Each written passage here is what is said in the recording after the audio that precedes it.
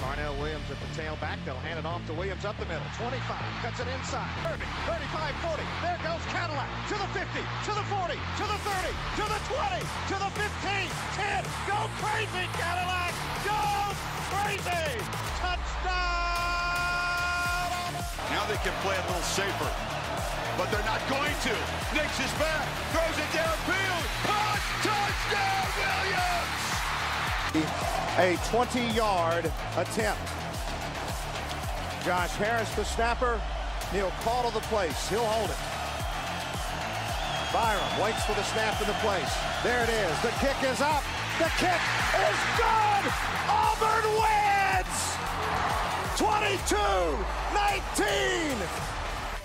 What's going on, everybody, and welcome to another episode of the Auburn Today podcast. My name is Noble, and as always, I'm joined here with my co-host Wheeler. Today, we're just going to have a quick pod. We kind of talked about a lot of this stuff with the interview with Jason Campbell. If you haven't listened to that yet, go back and you can just scroll down, and it'll be the most recent one after this one. We talked about a lot of different things in that, but mainly the Penn State game is what everybody's looking toward. Everyone's had this game marked on their calendar for ever since this game was scheduled years ago. This has been a big one. It's been announced. It's going to be College game day. It's going to be a whiteout in Beaver Stadium. It's going to be a wild atmosphere. The opening odds dropped today. This is being filmed Sunday at around 8 o'clock, so this is definitely subject to change. Penn State is favored by 6.5 with an over-under of 52.5. So there's a lot of interesting stuff going on there. But before we get into kind of talking about the logistics of how that Penn State matchup is going to work out and how all that will go down on Saturday, we just kind of want to just bring up the Auburn-Alabama State game that happened last Saturday. Auburn won with a resounding margin of 62-0. There were a couple struggles at the beginning of the game with catching the ball, with penalties, with a sequence in the red zone. Wheeler, what were kind of your initial thoughts in the first half before just kind of when it was halftime? What were you thinking? Were you really concerned about the drops? Were you really concerned about the penalties? Were you really concerned? What were you really thinking, keeping it in perspective that it was a week 2 game at 11 a.m.? I think the biggest concern for me was the drops. Watching the game, you could see schematically, I felt like they came out with a good plan. I didn't feel like there was a lack of motivation to play the game. They didn't look unprepared or anything like that. They just kept having things shoot them in the foot. Couple of penalties. Some of them, obviously, were true penalties that there was no doubt about. A lot of holding calls. I thought some of those holding calls were, a little ticky-tack, especially for the game. I think when you've got an O-line that is so much bigger than a D-line, it's kind of hard to call holding because they may just be dominating them that much.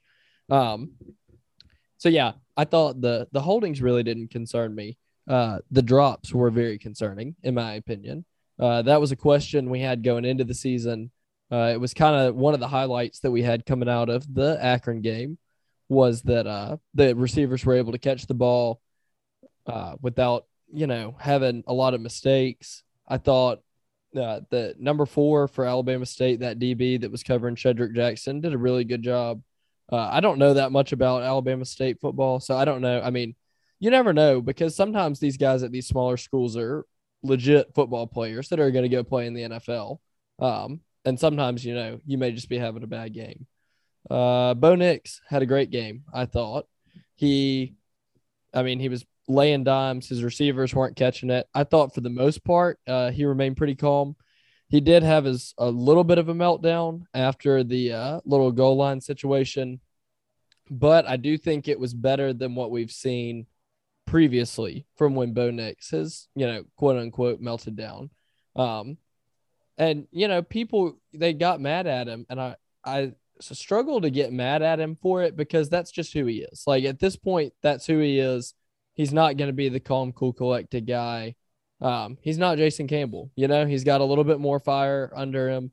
And that's okay. As long as he's able to, like in this game, he didn't go over and yell at the coach. In fact, the coach kind of hopped on him and he went and he took a knee. And if you need to take a knee, and cool off before you go and address the coaches and address the team. I think that's much better than trying to go right into it and not being coachable. So overall, I thought it was good. I was not concerned in the first half necessarily that we were going to lose the game. It was just a little frustrating to see the sloppiness play out. Yeah, I totally agree. And I definitely agree with what you said with seeing Bo Nix take that knee before he went to and it was just kind of like, it just showed how he has developed. You're obviously going to be able to see the development from a pure football perspective. Look at his footwork, look at his accuracy, look at his power, all that. But seeing that is kind of like how he's matured as a quarterback from his sophomore to his junior year, because we saw all the time, we saw him screaming. He would be screaming at Seth. He would scream at Chad Morris. He would scream at Gus Malzahn. Like, that was just who he was. And I think that he has kind of changed that a little bit. And I think part of it is because obviously I think Harsin runs his program a lot differently. But it's definitely good to see, if nothing else, see a change. And you can see that Bo Nix is not just set in his ways. Everyone thinks that he's going to be the same guy everywhere. He's going to change. He's going to be open to change. And if he thinks if it's a good change, he'll be open to changing it. So I definitely felt good about that. The receivers, I think we just got a little spoiled because in the first game, Kobe Hudson had one drop. Other than that, the receivers played a near phenomenal game. Bo Nix was hitting them. It was all going well. And then we were kind of like, going into that game, we would have expected a few drops because we were like, we had all been thinking no experience, whatever. And then this game comes in and we see like 6 or 7 drops. And we're like, oh gosh, the receivers are terrible. We're going to lose against Penn State because we can't catch the ball. This was a lot better that we had some drops in this game because they can have the emphasis on that.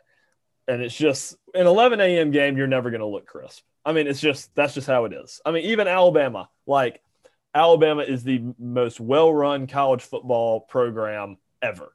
Really, they are. We just have to admit that. They've had games in years that they won the national championship. I think the year that they won the national championship, one of those years, they went into halftime like tied with the Citadel or like up 3. It was a close game and they ended up winning big, just like Auburn did. Sometimes you're going to come out sloppy, but it truly is the expression. It's not how you start, it's how you finish. As long as you finish the game, that's what is the most important. But if you I think it was also frustrating. At least for me, on the part where Bo Nix got angry, was it felt like it was almost on him because he was standing there telling the crowd to get quiet instead of just snapping the ball and playing the game. Mm-hmm. Not to sound like that old dude, but like it's going to be really loud next weekend. Like they're going to have to go silent count. And I know obviously you're not prepared to go silent count for the Alabama State game in your own end zone. But it wasn't that loud in the stadium that they couldn't hear the count. The stadium wasn't even full, and it wasn't like it was all bearing down on him.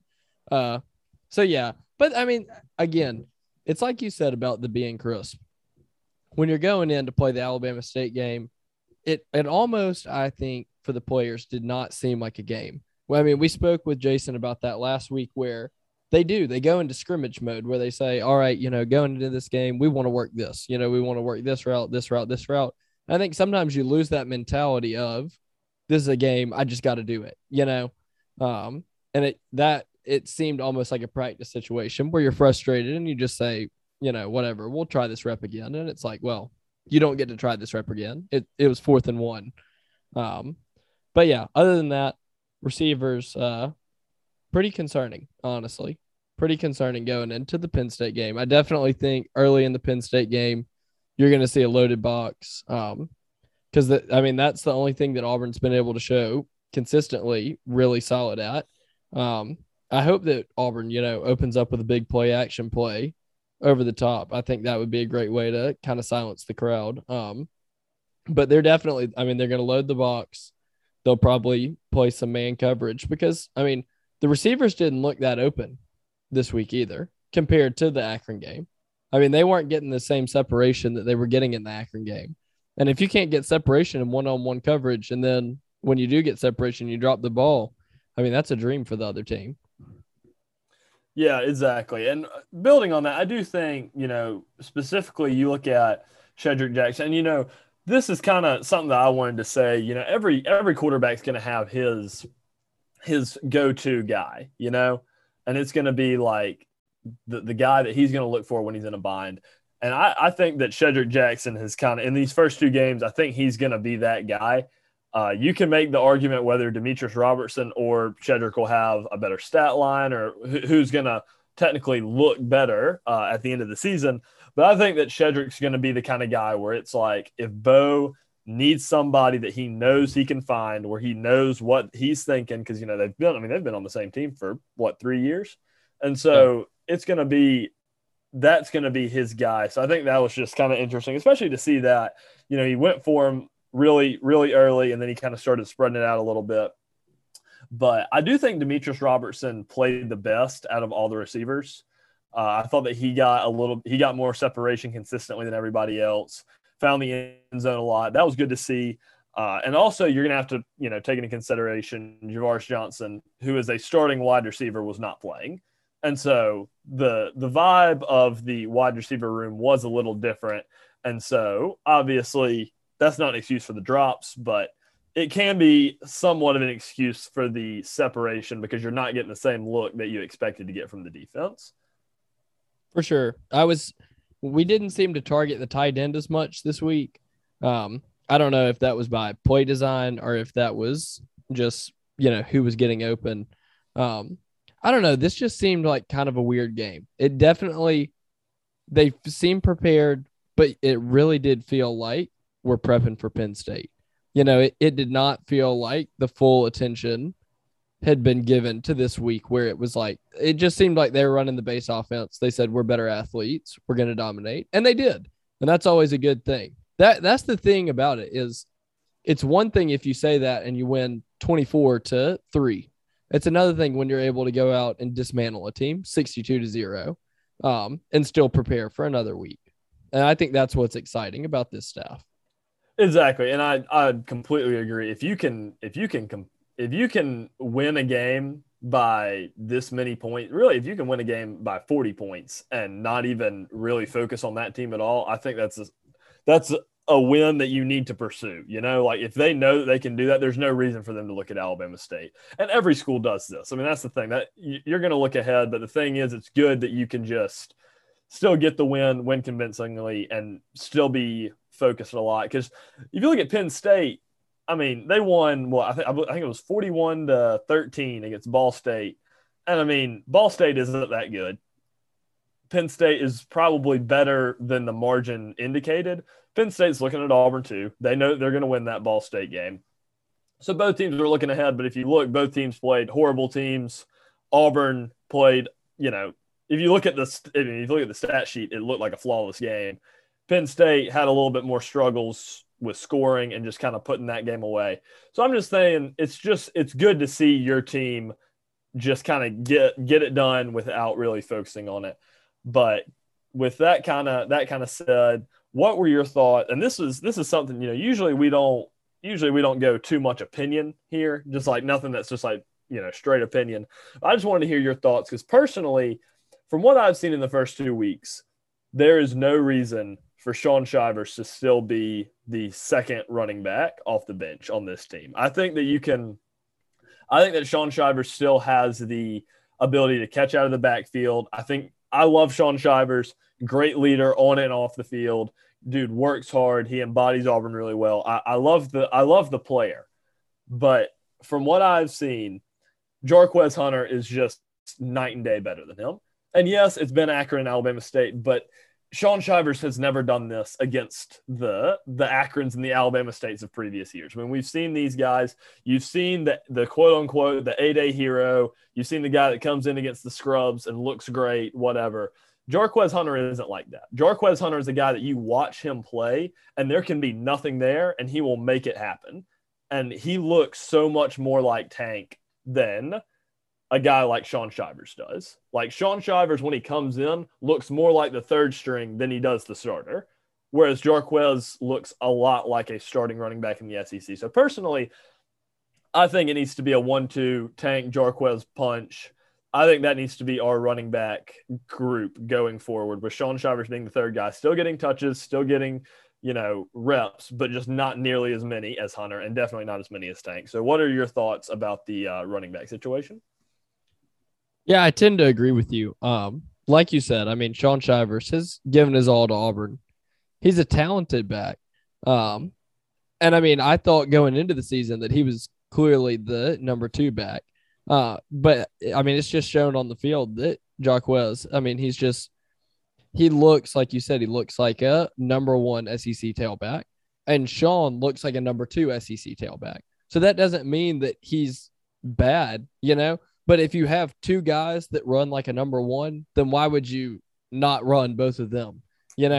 It's similar to back in 2003, where Auburn had Ronnie Brown, Cadillac Williams, both NFL players, and then Brandon Jacobs, who I think is an NFL Hall of Famer or close to it.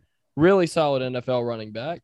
And Brandon transferred out because he wasn't getting touches. And that wasn't saying that he wasn't good.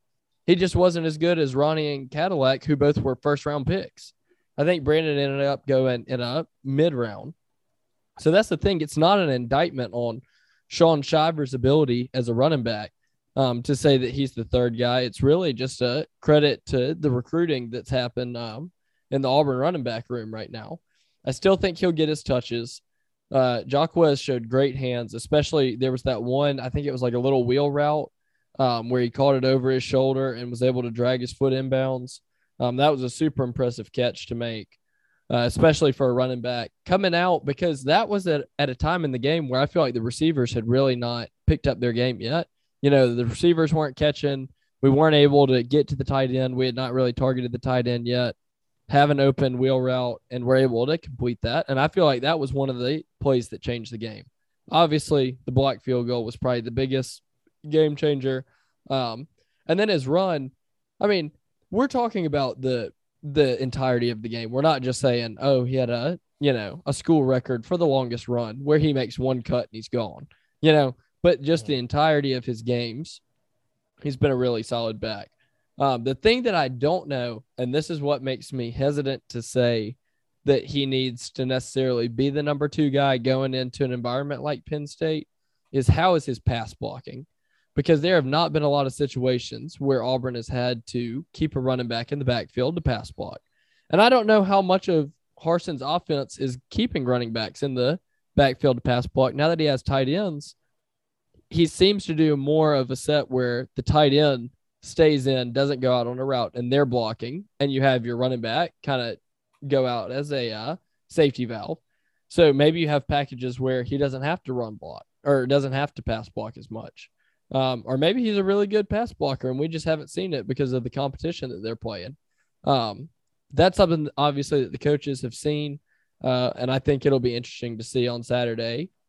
I'm really excited to finally play. I mean, obviously I'm excited about the whiteout and it being a big time matchup, but just as a normal season, it's almost like you have 2 season openers. You have the first game of the season, and then you have the first game against a real opponent where you really get to see, are we halfway decent? I mean, win or lose, were we competitive with another solid Power 5 team? So, yeah, it'll be a good time. I think Shaun will definitely get to play, assuming he's able to play. I mean, we don't know when we technically don't know that he's in COVID protocols, but he's all of a sudden goes out for a medical issue, and you don't see any tweets from players like prayers up for Shaun or anything. I mean, that just screams to me COVID. He may be asymptomatic because, I mean, he hadn't said anything. He may be fine to play on Saturday, but again, he might, still not be feeling 100%. And I don't think that Shaun Shivers at 70% because of COVID is better than Jaquez Hunter.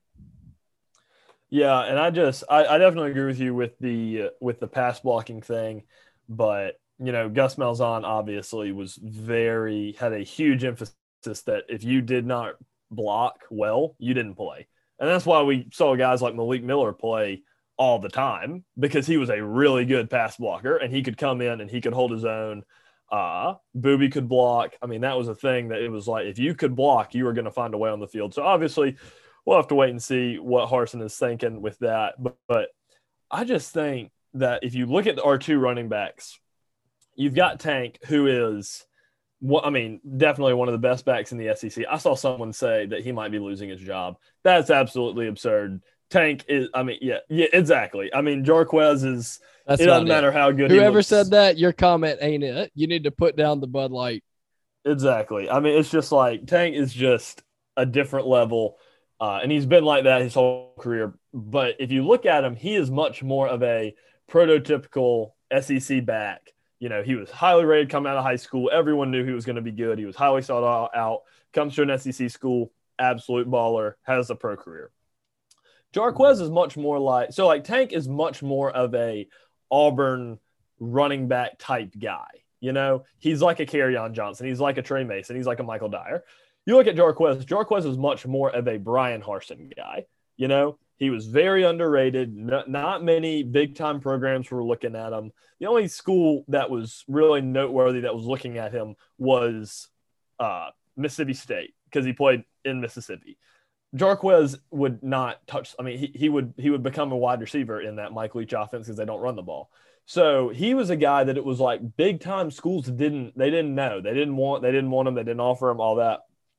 Harsin found him because he reminded him of guys that Harsin has had great success with, the Doug Martins of the world, the Jay Ajayis, the Antonio Madisons, those kind of guys that played for Harsin and made the NFL, similar size and build and speed guys like Jarquez. So I definitely think that it's interesting because it's almost like you can see the two eras coming together, as you can see a guy that we're used to seeing and we're used to dominating in that way in Tank. And then you've got a new guy who's the diamond in the rough, the guy that plays that Harsin style of football that we've looked at, that we've talked about, that we've been thinking about all offseason. So I just think personally it's really cool just to see just kind of those two worlds blend together in the same running back room this early in Harsin's era.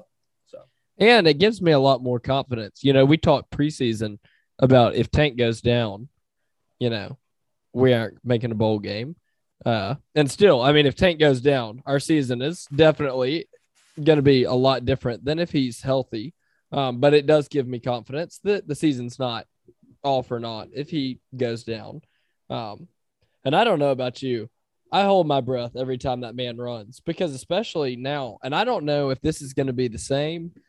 I imagine it will be based off of what he was doing to SEC teams last year. They were trying to tackle him high. But I feel like him more than anybody I can really remember in Auburn, running back history that I've seen play in person. Obviously I haven't memorized Bo Jackson's highlights, and I was, 7 years old when Cornell was running. But I feel like guys just go at his knees all the time. And I'm not convinced that he didn't get a little banged up this weekend. And that's why, halfway through the second quarter, he was not really getting reps. Game wasn't going well. So I think Harsin said, all right, well, if you're good to go ahead and get back out there. Also something we haven't talked about that was really important in my opinion was Brandon Council being able to come back out. Yeah. He played in the second half. He may have played a touch in the second quarter too after his injury. So that was good to see. Because if he's able to come back out after, on that day, then he'll definitely be good for Penn State. Because that is not something you want. You do not want a new offensive lineman starting for you in an environment like that, because it's going to be absolutely insane up there. Yeah, for sure. And I do agree with what you were saying with Tank. I think that Tank was limping a little bit on the sidelines, and when Jarquez kind of played that whole drive, Tank just kind of limped around. But I think it was the kind of situation that if he was playing in the Penn State or if he was playing in a big time environment, he would have kept playing. And it's not something that it was like, oh, they had to hold him out because of injury. It was just like, well, we've got this game won. Jarquez is doing really well. There's just no reason to switch him out. But if it was a big game, we really needed Tank would have been on that field. And just kind of to build just kind of this last thing before we move on. With TJ Finley, obviously went 2 of 2 for 66 yards and a touchdown. That was a much better performance than he had against Akron. And we've kind of seen, we've heard about TJ Finley and how he'll look when he's not pressured. I just think that it was a little reassuring that if Bo or if Tank go down, I'm not stressing over a game like Mississippi State or a game like South Carolina. Like, I think we'll win those games even if we're missing our starting quarterback or our starting running back. Now, before Saturday, I would have said I still think we can beat Arkansas, but, Arkansas kind of looked like it was, way back in the day against Texas this weekend. So they might be more of a threat in the West than we thought they were. But, yeah, I definitely think that with injuries, there will not be one injury that will just derail this team like it was last year. No. And, I mean, Arkansas, they looked really good on Saturday. I don't know that they're necessarily that much better than last year, because I think last year they were playing a really tough schedule and they were competing really well. And I'm not really high on Texas. I'm not really high on what Sark is doing over there. The narrative is always, Texas is back or whatever, and it's a meme. But, like, they haven't been back since 2009. Like, we're going on 12 years now without them, quote, being back. So, like, I don't know. It's still in week 1 and 2, maybe even into week 3. You've got teams that are ranked on logos. I mean, Ohio State's talent, they probably shouldn't have been ranked 3rd in the country. Oklahoma, it's ridiculous that they almost get beat by Tulane. They beat Tulane by 5 points and they stay where they are ranked, up at like 4th or whatever. The rankings at this point in the season are not indicative of who is playing well right now. Texas is ranked, super high up there, and it's the trendy pick on game day and on every college football show that you listen to. Oh, Texas may lose to Louisiana Lafayette. Okay, everybody's like, ooh, sexy upset. Then nobody picks them to get beat by Arkansas, and they get beat by Arkansas, and everybody's all surprised. And I'm like, literally last week, y'all thought that they were going to get beat by the Louisiana Raging Cajuns. This is an SEC team. Like, I know they're not a great SEC team, but Louisiana? Why do you think Louisiana is going to go into their place and beat them? And then there's absolutely no shot that Arkansas is going to do it with a stripe the stadium night game? No. That's what frustrates me about college football is people just they pick by the logo, and they were like, oh, Arkansas has a terrible logo, Texas, great logo, whatever. I'm going to pick Texas. And it's like they didn't even look at the teams. Arkansas had a pretty good week last week. I mean, they didn't look amazing in their first game, but they didn't do anything to look trash. Texas, they only won by a couple of touchdowns, but since everybody picked them to get upset, everybody was like, oh, Texas is back. It was ridiculous. So I'm not quite ready to say Arkansas is a contender for the SEC West, but they're definitely going to be a competitive team. I think in the SEC West, you only have one team that is absolutely awful, and that's Mississippi State. Mississippi State is a terrible football team. And then I think depending on the week, LSU might not be too far behind them. We'll have to wait until they play another real team, though. Yeah, I mean, I think LSU is going to have the thing where they could lose. I mean, they can have a dogfight with Mississippi State. They can have a dogfight against us. They can have a dogfight against Texas A&M. I can see them winning or losing any game that they have in the SEC West with the exception of Alabama. That's just how they are. Super talented team. They just aren't putting it together. That's just what do you think about A&M? Because I feel like I've almost gotten into this logo thing of it's Jimbo and they ought to be good, but they have shown nothing this year that indicates that they're a good football team. I personally think that, and this is a bit of a hot take, and I have not been high on Texas A&M this whole offseason. I thought they were extremely overrated. I think Spiller's overrated. I think that the reason that he was so good last year is because all 5 of his offensive linemen were absolute monsters. Really good. People underrate the fact, like Kellen Mond, they're like, oh, he wasn't that good. It's like, well, yeah, he started for 4 years, like that means something. Like, it's not easy to replace that guy. It's not easy to replace that offensive line. That defense wasn't that good.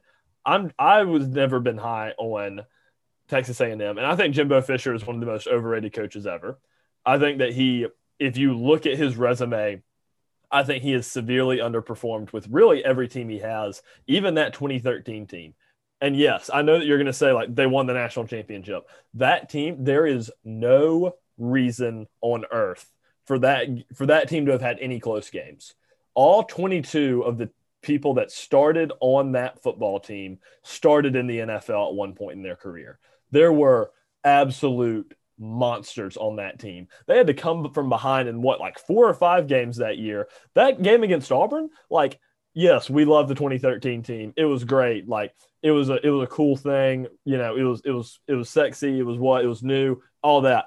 We should not have even hung with them at any point in that game. We should have gotten ran off the field. If you look at the talent, especially now, if you look at those, you're going to read through that Florida State roster, you're going to recognize most of the names on there. You're going to read through that Auburn roster, and you're like, these guys, some of the best ones on that team jump from practice squad to practice squad, or maybe made special teams, whatever. The impact players on that team didn't pan out in the NFL.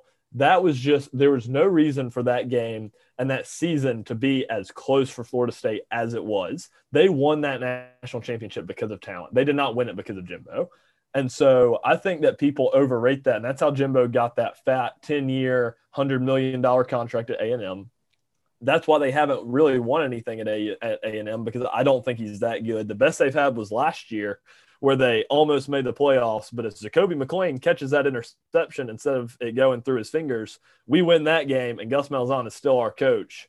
That game, they just weren't that good. And so I personally am not high on Texas A&M. They haven't looked good in the first 2 weeks. I'm not high on them. I think that I think you can make the argument that they are the 3rd or 4th best team in the SEC West.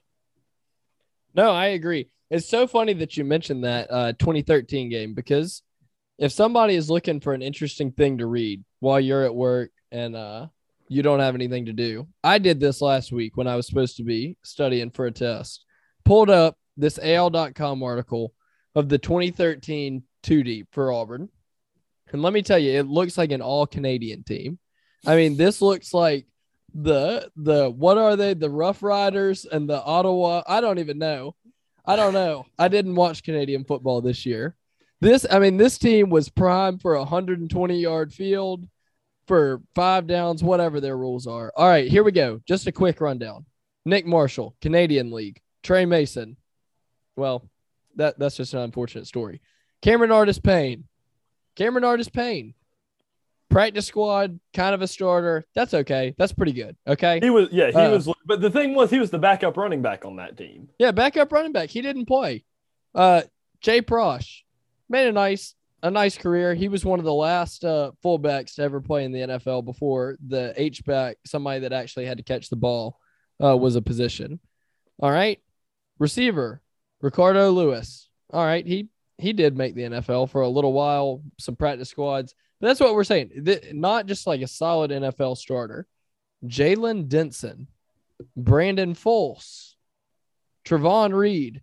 Yeah, Mr. Hype Video. Love Trevon. He loves Auburn. He's on the staff now. Not an NFL guy. Canadian. Quan Bray.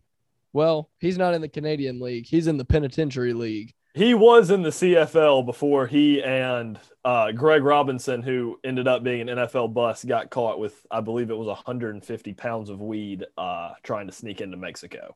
So the most intelligent person on the team, clearly, sneaking weed into Mexico. Somebody needs to give that man a dyslexia test. You go the other way. Anyway, all right, moving on. Next, we got Sammy Coates. Couple years with the Pittsburgh Steelers, and then Canada, Mr. Canada. I'm telling you, this could legit be the all Canadian team. All right, Greg Robinson, as we said, NFL bust to Mexican drug dealer. Alex Kozan, unfortunate back injury, probably would have been an NFL player, never made it. Reese Dismukes. Well, Reese Dismukes and I are doing the same thing. We both have podcasts about college sports. Didn't make it in the NFL. Chad Slade. Did he make it in the NFL? I think for a little while. So solid. Patrick Miller didn't make it. Defensive end, Craig Sanders. No shot. Angelo Blackson. I got to be completely honest. Oh, he did make the NFL. Noble's telling me yes. He did, yeah. Angelo Blackson has been a guy that has been in the NFL for he's been in the NFL, but he has never really broken into the rotation, but he's never really fallen all the way out of it. So he's a guy. I think I want to say he's still with the Texans, but he didn't. I don't know. I've watched a couple games and seen him. I know he's still on the team, but he's not an impact player by any means. Well, Angelo, if you listen to the pod and you want to call me out for not knowing you were in the NFL, we'd love to have you as a guest. All right, we're almost done with this team. Here we go. Jeff Whitaker. Great Auburn man. Love Jeff. Love what he did for Auburn. Not an NFL guy. Maybe a CFL guy. Who knows? Ladarius Owens, another great Auburn guy, not an NFL guy. Everybody's favorite haircut, Jake Holland, the surest tackler Auburn's ever had. RIP. Can we just take a linebacker appreciation moment right now that Owen Papo and Zacoby McClain are the starting linebackers and that Jake Holland is not the starting linebacker? Yes, we can. Casanova McKenzie. I believe that's another Canadian player, but I could be wrong. I think he was a practice squad, kind of bounced around the league for a little while. Really hard hitter. Loved him when he was at Auburn. One of the all-time great names. Justin Garrett. I believe he played for the Patriots as a special teamer for a little while. I think he kind of bounced around the league, but I know that he was pretty good at special teams. Chris Davis, obviously, kick six. Not the best cornerback in the world. Jonathan Mincy, NFL for a few years at least. We'll give him NFL. All right, so maybe this team wasn't as bad as we thought. Josh Holsey. We're not going to count that one for NFL. And then we have Jermaine Whitehead. If he made the NFL, neither Noble nor I can remember. So yeah, I remember he played for the Browns. Oh no, Jermaine White, he ended up getting cut. He was the starting safety, and then he got cut for comments he made on Twitter. I think he threatened to kill somebody. Oh, he did. Yeah. No, yeah. That was awesome. Yeah. Okay. Well, I mean, that's one way. Well, Jermaine, do not hurt me because I talked trash about you like the guy on Twitter did. Just like I said last time. Jermaine, if you are listening, I would love to hear your take on how you did not get banned off of Twitter for threatening to kill somebody back when Twitter was all right. All right, and then we're going to finish out the starting lineup with Cody Parkey. Doink. Hey, Cody Parkey is still in the NFL. I will say that. Auburn legend. I was always a fan of Cody Parkey. Auburn legend, great kicker, absolutely trash game in the national championship. I'm watching the Chicago Bears right now on Sunday Night Football, and I promise you that every single person watching this game that's a Bears fan knows that Cody Parkey is not their favorite NFL player. Definitely Stephen not. Clark, nah. But great at Auburn. Stephen Clark did not make it in the NFL, but that guy was one of the best punters I can remember watching. I always was a fan of Stephen Clark. Totally agree. Always a fan of Stephen. Unfortunately, he did not make the NFL. So like we said, I mean, look, talent-wise, that Auburn team did not have the talent. And Jimbo was, a blown hamstring away from losing to that team. So, yeah, and I mean, real quick, I'm just going to read through this list of who they were playing. But so this is not us saying that, Auburn didn't have any good players. They were good college players. Some of those guys were really good, and it just didn't pan out in the NFL. And sometimes that's just how it works. But some of those guys we knew weren't that good. Like when we were watching, no one thought Chris Davis was a lockdown corner. I mean, no, we just didn't. He was a return guy. He was a solid guy, but it was no one thought he was that. No one thought he was insane. Jonathan Jones, he was pretty good, had a good NFL career, but it was he was good, but he wasn't great, And there weren't really players that you watch on that team where you're like, that guy is great. That ended up, having an NFL career. They were going up against Jameis Winston. We know who he is. Devontae Freeman made some Pro Bowls. James Wilder Jr. made the NFL. Rashad Green, Kelvin Benjamin, those guys made it. You've got Nick O'Leary, Cameron Irving, Brian Stewart, Roberto Aguayo, all NFL guys. You've got Christian Jones, Telvin Smith, Matthew Thomas, Carlos Williams, Jalen Ramsey, Terrence Brooks, LaMarcus Joyner. Like, the list just goes on. And I didn't even – I named half of the guys. Like, all those guys made the NFL, and all those guys had great careers. So I'm just saying that this is just a very long, drawn-out point of me just saying that I think Jimbo Fisher is overrated. But you can also make the argument just kind of like, just because you have talent doesn't mean that it's all going to translate, you know? You can have a really talented team and you can still underperform. And I think that that's a mindset that you need to have, that no matter who you've got, you can always underperform.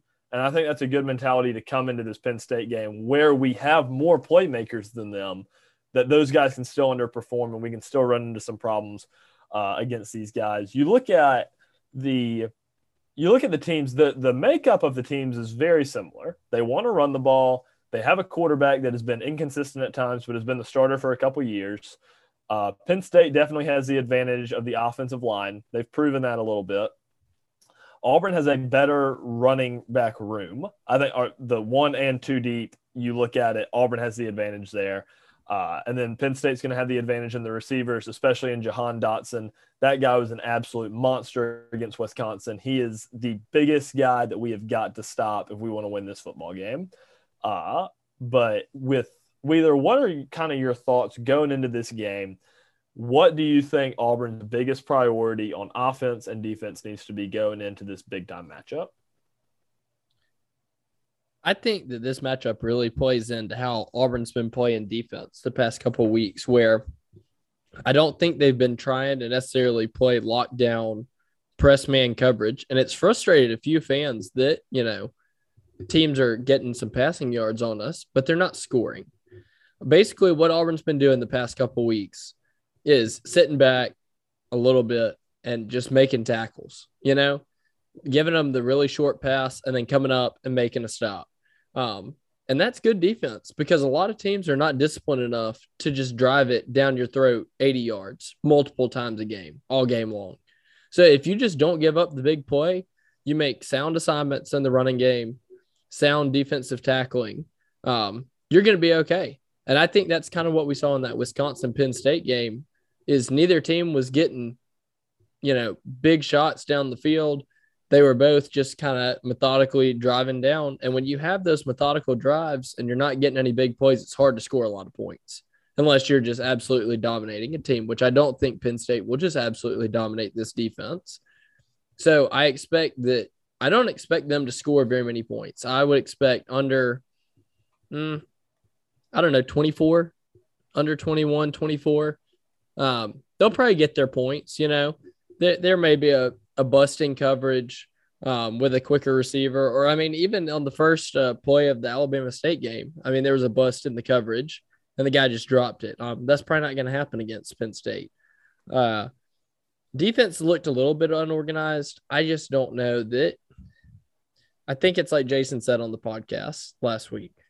Those guys were not coming out there with the same mentality, locked and loaded, that they're going to next week. So I'm not worried about them getting aligned defensively. But, yeah, I would expect it to just be a thing of saying we expect that we'll make less mistakes than y'all because we're more disciplined. And if you watch Alabama, that's kind of how they have played defense for several years now, is saying we're the more disciplined football team. We're going to make every tackle. You can have these 5 yards because on the next play, you're going to try and run the ball and you're going to get maybe one. And then you have to complete a 3rd and 5 pass. And then that's when you hunker down and try and stop it. So no, I don't think that the defense is going to give up a lot. I definitely think this will be similar to the Wisconsin game, honestly, that Penn State played very low scoring. Yeah, I mean, you look at that Penn State-Wisconsin game, we go win into halftime 0-0, final score 16-10. That game was a game Wisconsin should have won. And I think that even a Penn State fan would have told you that the reason that Penn State won that game was because they capitalized on Wisconsin's mistakes and they didn't make as many mistakes. They did that as an away team in a hostile environment. So Penn State is a team that has proven that they can win a game because of that, you know, and Auburn's got to be able to overcome that and not make mistakes. And that's really the thing. this team, they couldn't move the ball against Wisconsin. They couldn't. The reason that they scored their points was because Wisconsin just kept blowing coverages, and Dotson is a really good wide receiver. So he was getting yards, he was scoring, and Clifford was hitting them. That was the thing. Clifford can hit him when he's wide open. But the thing is, if you've got a guy on him and you're pressuring Clifford, he's not that good. I mean, he's just not.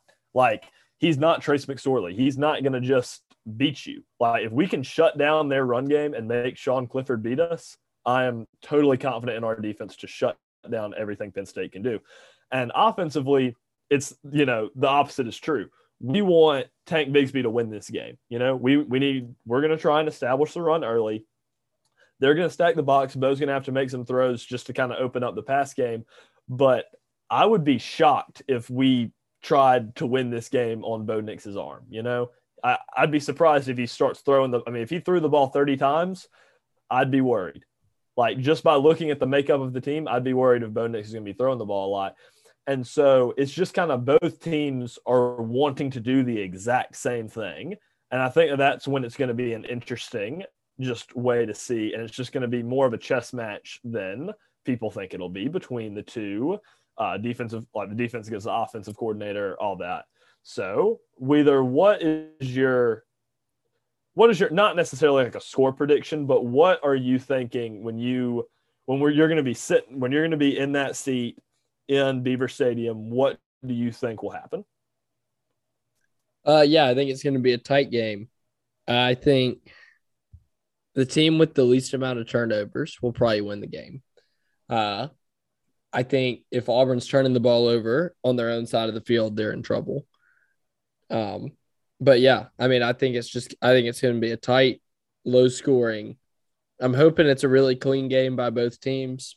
Not like sportsmanship wise, but actually I hope it's not clean on both sides. I hope that they're fumbling and keep getting penalties, but based off of what I've seen, they're probably not going to be fumbling a lot, giving up a lot of penalties. And I think it's just going to be a good old-fashioned football game. I think that's why everybody's excited for it, because it's not going to be this new brand of just run shootout football. It's going to be, who's the tougher team, who makes less mistakes. That's who's going to win the game. And I think on defense, Auburn has the advantage on the defensive line against Penn State's O-line, which has been a little bit of a question mark. But conversely, I think that Penn State's defensive line has the advantage over Auburn's offensive line. So that's kind of the interesting thing, in my opinion, is that in the trenches, it's the opposite side. Like, the offenses in the trenches are usually outmatched. I think that the secondary for Auburn has the advantage over the secondary for Penn State. So, on paper, it's basically a pick 'em. That Vegas says 7 points is typically what you give a team for a home field advantage. So they're saying, talent-wise, this is a pick 'em game, and we're giving 7 points to Penn State because they're at home. Which, in a pick 'em game, it all comes down to who makes the least amount of mistakes. Yeah, I definitely agree. I think it'll be an interesting game. I think that, just simple as that, I think the team that plays a cleaner game of football is going to win the game. And so winning the turnover battle, not getting too many penalty yards, that will be the defining factor in this game. But so that kind of wraps up the football talk. We got a little carried away going into that 2013 Auburn squad, but it's fine. Just real quick, we're just going to go into a little bit of basketball talk with, everyone knows Allen Flanigan ruptured his Achilles. He had successful surgery, looking at a 12 to 14 week timetable, gets him coming back about in the middle of December, which is right after the Holiday Hoopsgiving game against Nebraska and Atlanta. So, Wheeler, what are your thoughts about just kind of how we're going to who do you think will replace Allen Flanigan in the traditional starting lineup, and what are the most frequent rotations do you think we'll see in Flanigan's absence? I think it's really tough to tell, because I don't know what kind of basketball we're going to want to play this year. Mm-hmm. Since Bruce has been here, we've had two separate kinds of offenses that we've run. And I think that now that Allen is out, they're going to slow things down a little bit. I don't think they're going to try and run as wide open, and I think they're just gonna pile in the big guys, and play tough defense, play down in the post, and hope to keep games close till the end until Allen gets back for SEC play. Because SEC play starts December 29th, and so I think you'll see him back hopefully by SEC play. I could see Wendell and Zep both getting on the court in this situation to try and give you some more shooters. Whereas before I didn't think that they would necessarily play together. But other than that, I don't know. I think Devin Cambridge is going to probably get some more reps than he normally would have been getting. And I think the thing about it is that's not great if we're trying to be a top 10 preseason team. But to think that our pre-SEC play is all lost because Allen's gone. We won a lot of games with guys like Devin Cambridge that are really solid SEC basketball players that are not necessarily NBA prospects. So I don't think people need to get so concerned that one of the NBA prospects is gone when you've got, you still got two more on the roster that are going to be playing. That's a lot more than Auburn's had in the past and done a lot more with. Yeah, I agree. And I think that obviously if you look at this team, you're like, obviously – if you had to pick, obviously no one wants anyone to get hurt, but if you had to pick somebody, most people wouldn't pick Allen Flanigan, just because of who he is. But with that being said, I think that if you look at it positionally, a lot of people would pick the small forward to be the guy that we're losing because Bruce has never really used the small forward that much. The small forward is always, just looking back past couple of years, you had Malik Dunbar, who was just a role. He was a role player. He played his role correctly. He was never the star. You look at Isaac Okoro. He was a top 5 NBA draft pick, wasn't the leading scorer, and was never really – he wasn't the go-to guy on that team offensively. It was Samir Dowdy. And so I think that you look at that, and then you've got a guy like Devin Cambridge and then a guy like Chris Moore are kind of the two guys that are vying most for position. If they can not turn the ball over – they can do what they're supposed to and play good defense, I think we'll be okay before we get into conference play because of how the composition of the team will go. And another thing that I thought was an interesting thought that I had was if we move Jabari Smith to the 3 and put Jalen Williams at the 4 in certain situations. So you could have like Wendell Green at point guard, KD Johnson at shooting guard, just kind of to say, stretch the floor. You'd have Jabari Smith to kind of be the small forward, roam the inside, and you'd have Jalen and Walker as kind of the 4 and the 5. And I think that would be, if Jabari can do that, I think that's the best lineup that we have. If Jabari can be kind of like that Kevin Durant, that Larry Bird comparison that you've seen some people give him, if he can translate that into college and with that mid-range and three-point shooting ability, I think that Jalen Williams is the best bench player we have. And so I think that that lineup is having your 5 best guys on the floor at the same time. So I think that if Jabari can kind of go into that role and be as productive as he would have been at the 4, his natural position, then I think that we should do that personally.